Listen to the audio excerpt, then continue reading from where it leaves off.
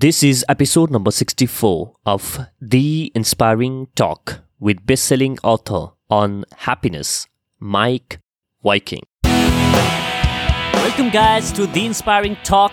My name is Bijay Gautam. I'm host for this show. Each week I interview today's most successful and inspiring personalities to help you realize your inner potential.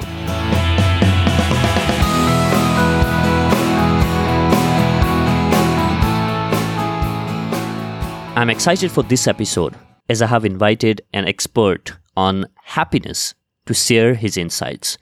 Meik Wiking is CEO of Happiness Research Institute based in Copenhagen, Denmark, where they explore about why some societies are happier than others.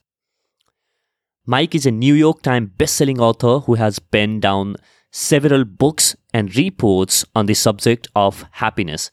He traveled across the globe to speak at different conferences and events to share about his findings on happiness.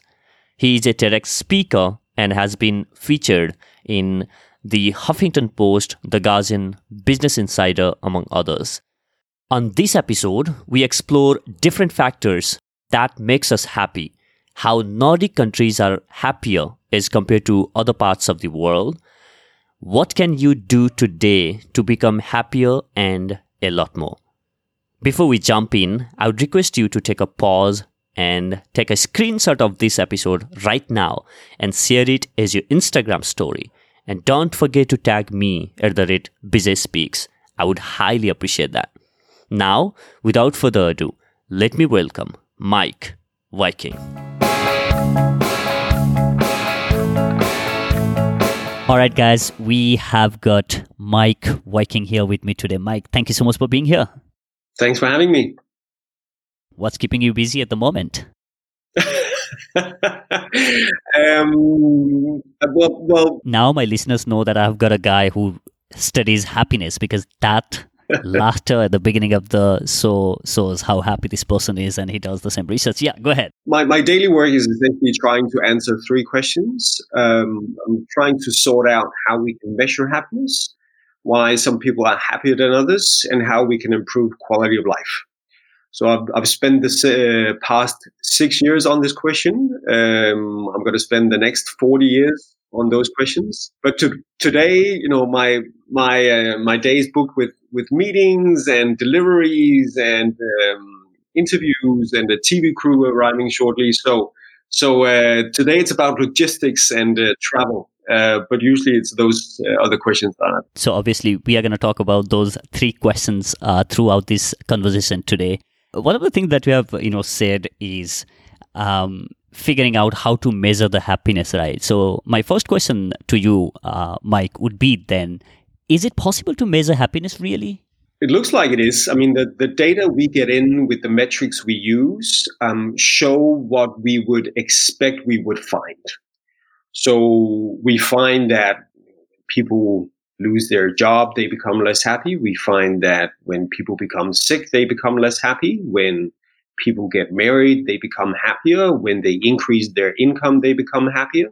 So what we would expect we find, we also find with the metrics we use. But I mean, obviously it's difficult to measure something that is subjective, something that is as intangible as happiness is. But what we can see is that it's not impossible, and we have some good metrics that can give us valuable information about how people experience their lives.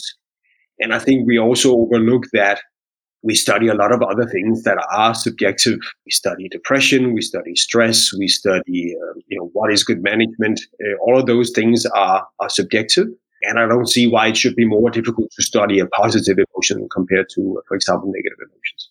Yeah, I agree to you in terms of like measuring depression, but I think on those emotions we say the person is depressed or the person is not depressed, right? Mm-hmm. So when you are measuring happiness, you are saying some people are more happier as compared to the other, right? So how do you define, for instance, if we look at the list that is, published every year, like these are the most happiest countries as compared to other, then what are those different metrics that are taken into consideration, or maybe when you are doing your own research or studies, how do you say this person is more happier as compared to the another, or is there really a scale?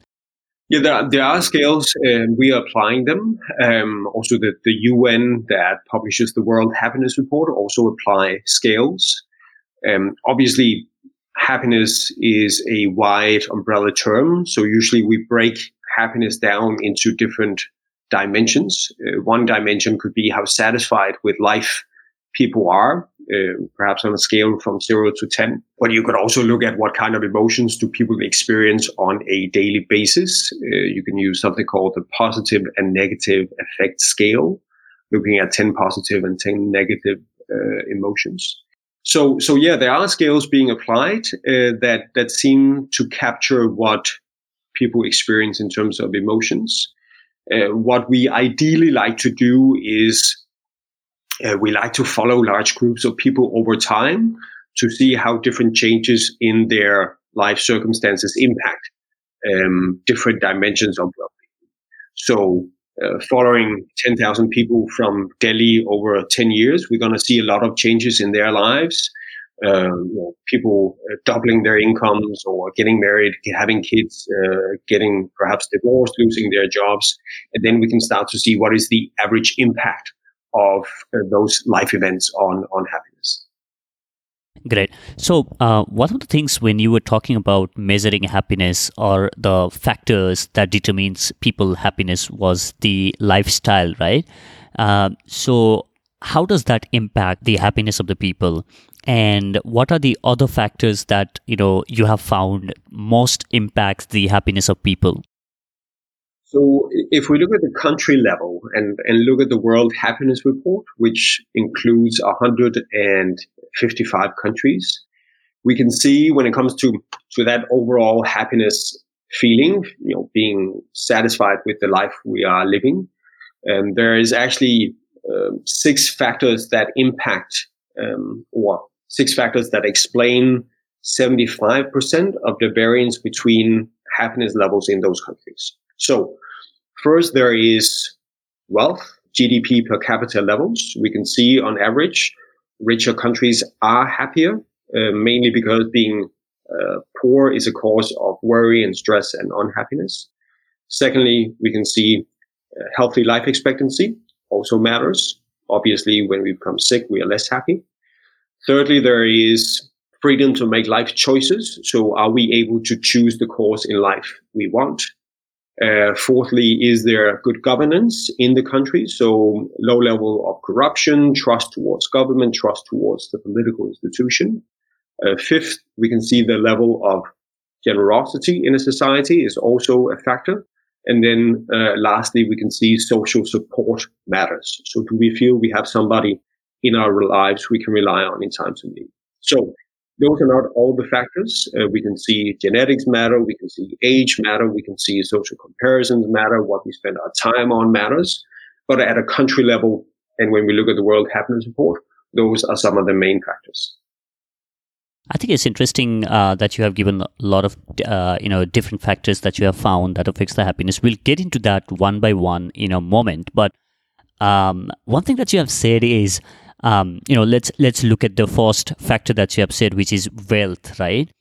And on your TED talk, you have also mentioned that 50% people would normally say, I would rather on $50,000 where everyone else on $25,000 versus earning 1 million where everybody earns 10 millions, right? So it is about the relative income. It's not about the absolute income, right? So how does that feeds to the unhappiness of the people, like comparing with the other person? Even if I'm earning enough, then I compare with people, and then and I feel unhappy about it. So how important is that factor in terms of what you have seen globally? How much that factor comes into play for the happiness of people? Well, it shows up quite a bit. It shows up that we are social beings, that we do compare ourselves with other people. And yes, absolute income is important, our ability to consume different goods and services. But as you say, we also care about relative income. So how much money do we make compared to our neighbors, our friends, our family members?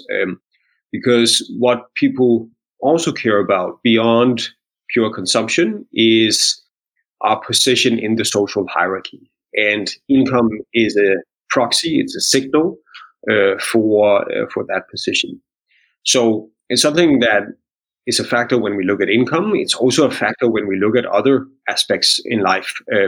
Beauty is also a relative position. You know, how strong, how good our marriages is perhaps something we also evaluate compared to what we see around us. So we are social beings. We look at other people when we evaluate our lives and the things we have in that. So it's a quite common pattern, actually. Another thing that I found pretty interesting about the work that you have done, and also the factor that you have mentioned is social connections. Mm-hmm. That plays a huge role in terms of people feeling happy, or maybe feeling that sense of belonging. And also the same thing is reported or maybe presented on the book Ikigai about the Ogami village, in Japan, where people are consistently living the longest life, and one of the factors is how they come together as a society and then as a community and do a lot of things together in a community, so why do you think that affects us so much when if we have everything, and then the social connectedness, how why do you think that affects the happiness a lot? Well, first of all, you're correct. I mean, it is one of the best predictors of whether people are happy or not, whether they are happy with their relationships. And whether we look at local data, national data, or international data, being satisfied with our relationships is an important factor. And often it's the most important factor. So if we cannot ask people directly how happy they are with their lives, we could then ask how satisfied they are with their relationships, because that gives us a pretty good indicator of where they are with regards to happiness levels. Why that is the case is perhaps more a psychological view. Maslow's hierarchy of needs. Social needs come in quite close to the fundamentals. We are social beings. Our survival have been based on our ability to cooperate, to be part of a group. So I think we're just wired to have a need for social connection and belonging. If you compare some of the common things about the happiest countries, what are those most common things that you have identified on these happiest countries? Well, it is those factors we talked about earlier: GDP levels, healthy life expectancy, trust, freedom, generosity, and social support. That's sort of the overall pattern. What is then also the case for the Nordic countries is that when we look at GDP levels, there's also some countries that are better at converting their wealth into well-being. So investing in the right places in terms of delivering quality of life for people. So investing in healthcare, investing in education, investing in infrastructure for people instead of infrastructure for cars, I think are some of the strategic, wiser decisions in terms of what governments do with the resources they have available. And we can see all the Nordic countries are also good in this field. So there are patterns also across or beyond the 6 factors we talked about. So is there also a difference between the perception of happiness in the Nordic countries versus the other countries, like the perception of happiness? I think we overestimate how different we are actually when it comes to happiness. I think the more conversations I have with people from around the world, the more I see how similar we are when it comes to the perception of the good life and what we believe drives happiness. So, we're Indian and Danish, but we're first and foremost human beings. So we are pretty much wired the same way, I would say, when it comes to happiness. Of course, there are some differences also within a country, but I think most people would agree that being in good health, having a happy and healthy family, having something to do which we enjoy, having freedom, having enough resources not to worry about financial matters, having good friends, being able to enjoy good food. I think those things would be ingredients that most of us would include in a recipe for the good life. So I don't think we are more different when it comes to happiness than, for example, when it comes to what is beauty or what is sadness, what is loneliness. Of course, they are subjective emotions, but I think there is also a lot of consensus about what that is. So, Mike, what we have been talking about is one of the things is about the social connectedness, like, feeling the sense of belonging, being part of the community, and, having those meaningful connections with people where, the people whom you can fall back on when you are going through some problems or challenges in your life, right? But in this age of social media, where we can connect literally with anyone in the world, but each other, we are, losing that sense of connectivity. So how can we increase this this connectedness with each other and the greater sense of belonging? If there is any examples that you would like to share. Yeah, I think there's a lot of really exciting things that people are doing around the world, and we are trying to gather cases on social media. Actually, one is people starting community libraries around the world. The leave a book, take a book principle. We see people coming together in streets, taking their streets and turning them into communities where they have movie nights and pizza nights and help each other out. We see streets that are coming together and providing an alternative to their kids always being on their iPhones and digital devices and saying, listen, on Fridays we'll do no phone Fridays, and our kids run out and play like I used to do when I was growing up. So I think there's a lot happening, and I think people are longing for community. I think people are seeking new forms of connection. So I think there's a lot of positive things happening. And I think these are some of the things that people can implement on their own community or maybe on their organization, right? So every Friday, or maybe every Thursday, or maybe decide a day where you don't want to have phone, and then do some fun activities together. And I like that idea of kids getting together and playing without phone, which is pretty interesting thing to hear. So should people really be chasing happiness? I mean, that of course up to the people, to themselves to decide. I think one strategy could also be to chase other things and then let happiness happen as a byproduct of those things. And I like to say that perhaps we should, instead of having the pursuit of happiness, having the happiness of pursuit. Please explain that. Yeah, so it comes back to the importance of purpose, working for something that is bigger than us, or pursuing building a strong community, building a good relationship with our family and friends, having something we're interested in, something we're passionate about, hobbies, doing something meaningful, doing something active, doing something together with other people.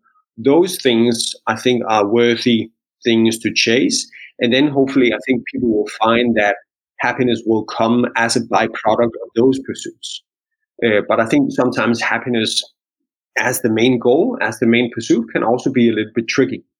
Perhaps better served by chasing it as a byproduct of something else. So one more thing that I realize, at least in most part of the world, everybody, even though you have shared a lot of different things like social connectedness, sense of belonging, having that bigger sense of purpose, health, but primarily, if we look at I'm not trying to generalize the whole thing, but if we look at most part of the world, everyone is chasing the wealth, having that perception that more money equals more happiness. Is it so? What have you observed? Like, are the richest people the happiest ones? Overall, people who are richer are also more satisfied with life. But they also suffer from depression. They also suffer from loneliness. They also suffer from lack of purpose in life. The reason why we see this relationship that richer people are happier is probably because they eliminate some causes for unhappiness. Being worried about making ends meet, being worried about being able to provide, food, home, education for our kids. Of course, that matters to people. If people are lacking funds, that is a cause of worry and stress and anxiety and unhappiness. But money is no guarantee for happiness. It does eliminate some causes for unhappiness, but there's a lot of other reasons to be happy beyond financial ones, and to be unhappy. You are CEO of Happiness Research Institute. How cool is that? Happiness Research Institute, right? So, yeah. So, what are the things that you do on the Happiness Research Institute? What are the different researches or the studies that you do under your institution, and how did this whole thing came about? So, we work with a lot of different clients, companies, foundations, cities, and actually trying to shed some light on those questions we talked about in the beginning. So how we can measure the good life, why some people are happier than others, and how we can improve quality of life. So when we look at happiness data, when we look at research, when we look at the evidence, considering how we should design policies differently, workplaces differently, cities differently, that is what we're trying to do. And it came about because I was curious to understand, why is it that Denmark is often doing well in the happiness rankings? And why is it that more and more governments are looking at new measures for progress instead of just looking at GDP per capita levels? More governments looking at well-being, quality of life, happiness as a better metric to capture in which direction the country is actually moving. What's your definition of happiness after having researched a lot about happiness across the world, and looking at the different part of the worlds and researching on people about what makes them happy? So, what's your definition of happiness? If you have to define happiness, how would you define it? I mean, the factors for happiness is the many things we've talked about now, but I think that sort of the definition of happiness is the one I use is also very wide. It recognizes that that happiness is not a one ingredient dish. So I like to work with a definition that is the experience of joy, positive well-being, and having a strong sense of purpose and meaning in life. So it's both how we feel right now, it's experiencing positive emotions on a daily basis, it's being overall satisfied with our life, feeling that the life we are living is worthwhile and meaningful. So that's a super wide definition, but we also talk about other wide, complex phenomena like the economy, which we also need to break down into different components. So if we talk about the Indian economy, we would break that down into growth, GDP per capita, unemployment rate, inflation, and all that. And that gives us a language to talk about how's the Indian economy doing. And I think that's also the approach to happiness. So what are the few things that we can do today to become more happier? Or maybe something that you have implemented since you started doing, more research. Obviously, you are a Danish person already happy, but maybe to become more happier after you started doing research under Happiness Research Institute, are there things that you have, brought about or maybe changed in your own life, which you think has increased your happiness level, which the people listening to this podcast can implement on their life to become more happier in their own life? Yeah, I think one key takeaway from happiness research is underlining the importance of our relationships. We also have sort of an ABC in Denmark for good mental health. And I think there is a sort of a 3-step towards boosting your mood on a daily basis. And that is doing something active, doing something meaningful, and doing something together with other people. That trinity is, I would say, the best universal recipe we have for boosting your mood. That could also lead to higher levels of life satisfaction. So I would encourage people to look at opportunities in those fields. Wow, I think you summarized the whole conversation just by saying ABC, as simple as that. Meik, now it's time for the enlightening round. What inspires you to do everything that you do? I think mainly curiosity. Which one daily habit do you believe has been game changer in your success journey? I think perhaps being guided by what I'm passionate about and not necessarily what will bring me the most money. I think when you are passionate about something, then fortunately, that might also lead to income down the run or down the line. Could you share a book or two that has influenced you in the recent past? Factfulness by Hans Rosling, Swedish statistician, about the condition of the world and letting facts speak. I think is a must read for every social scientist and scientist in general. All right, Meik. We have come to an end of this interview. Thank you so much for being here. But before I wrap this interview, there is one more question left for you. Before I ask you that question, if people would like to reach out to you or maybe read more about your work, what is the best possible way? I'll check out our website. So the happinessresearchinstitute.com. We have available reports and bits and pieces that people can read about our work. So I would start there.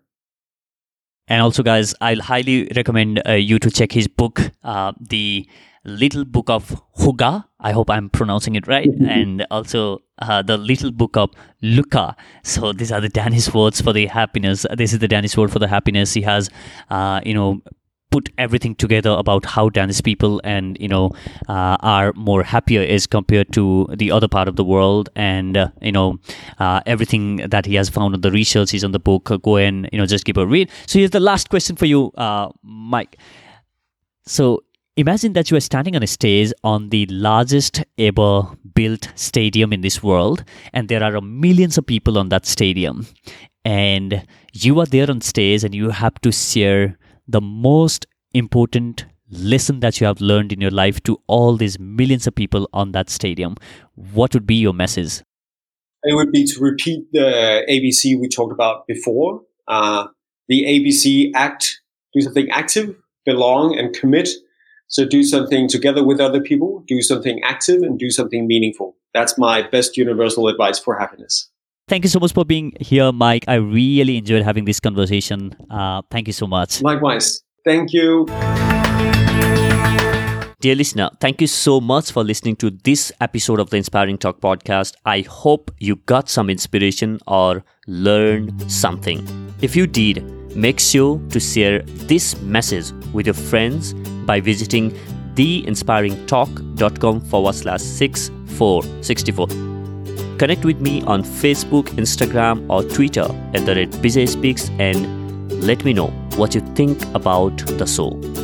Thank you for listening. I'll catch you in the next. Now, go out there and do something inspiring.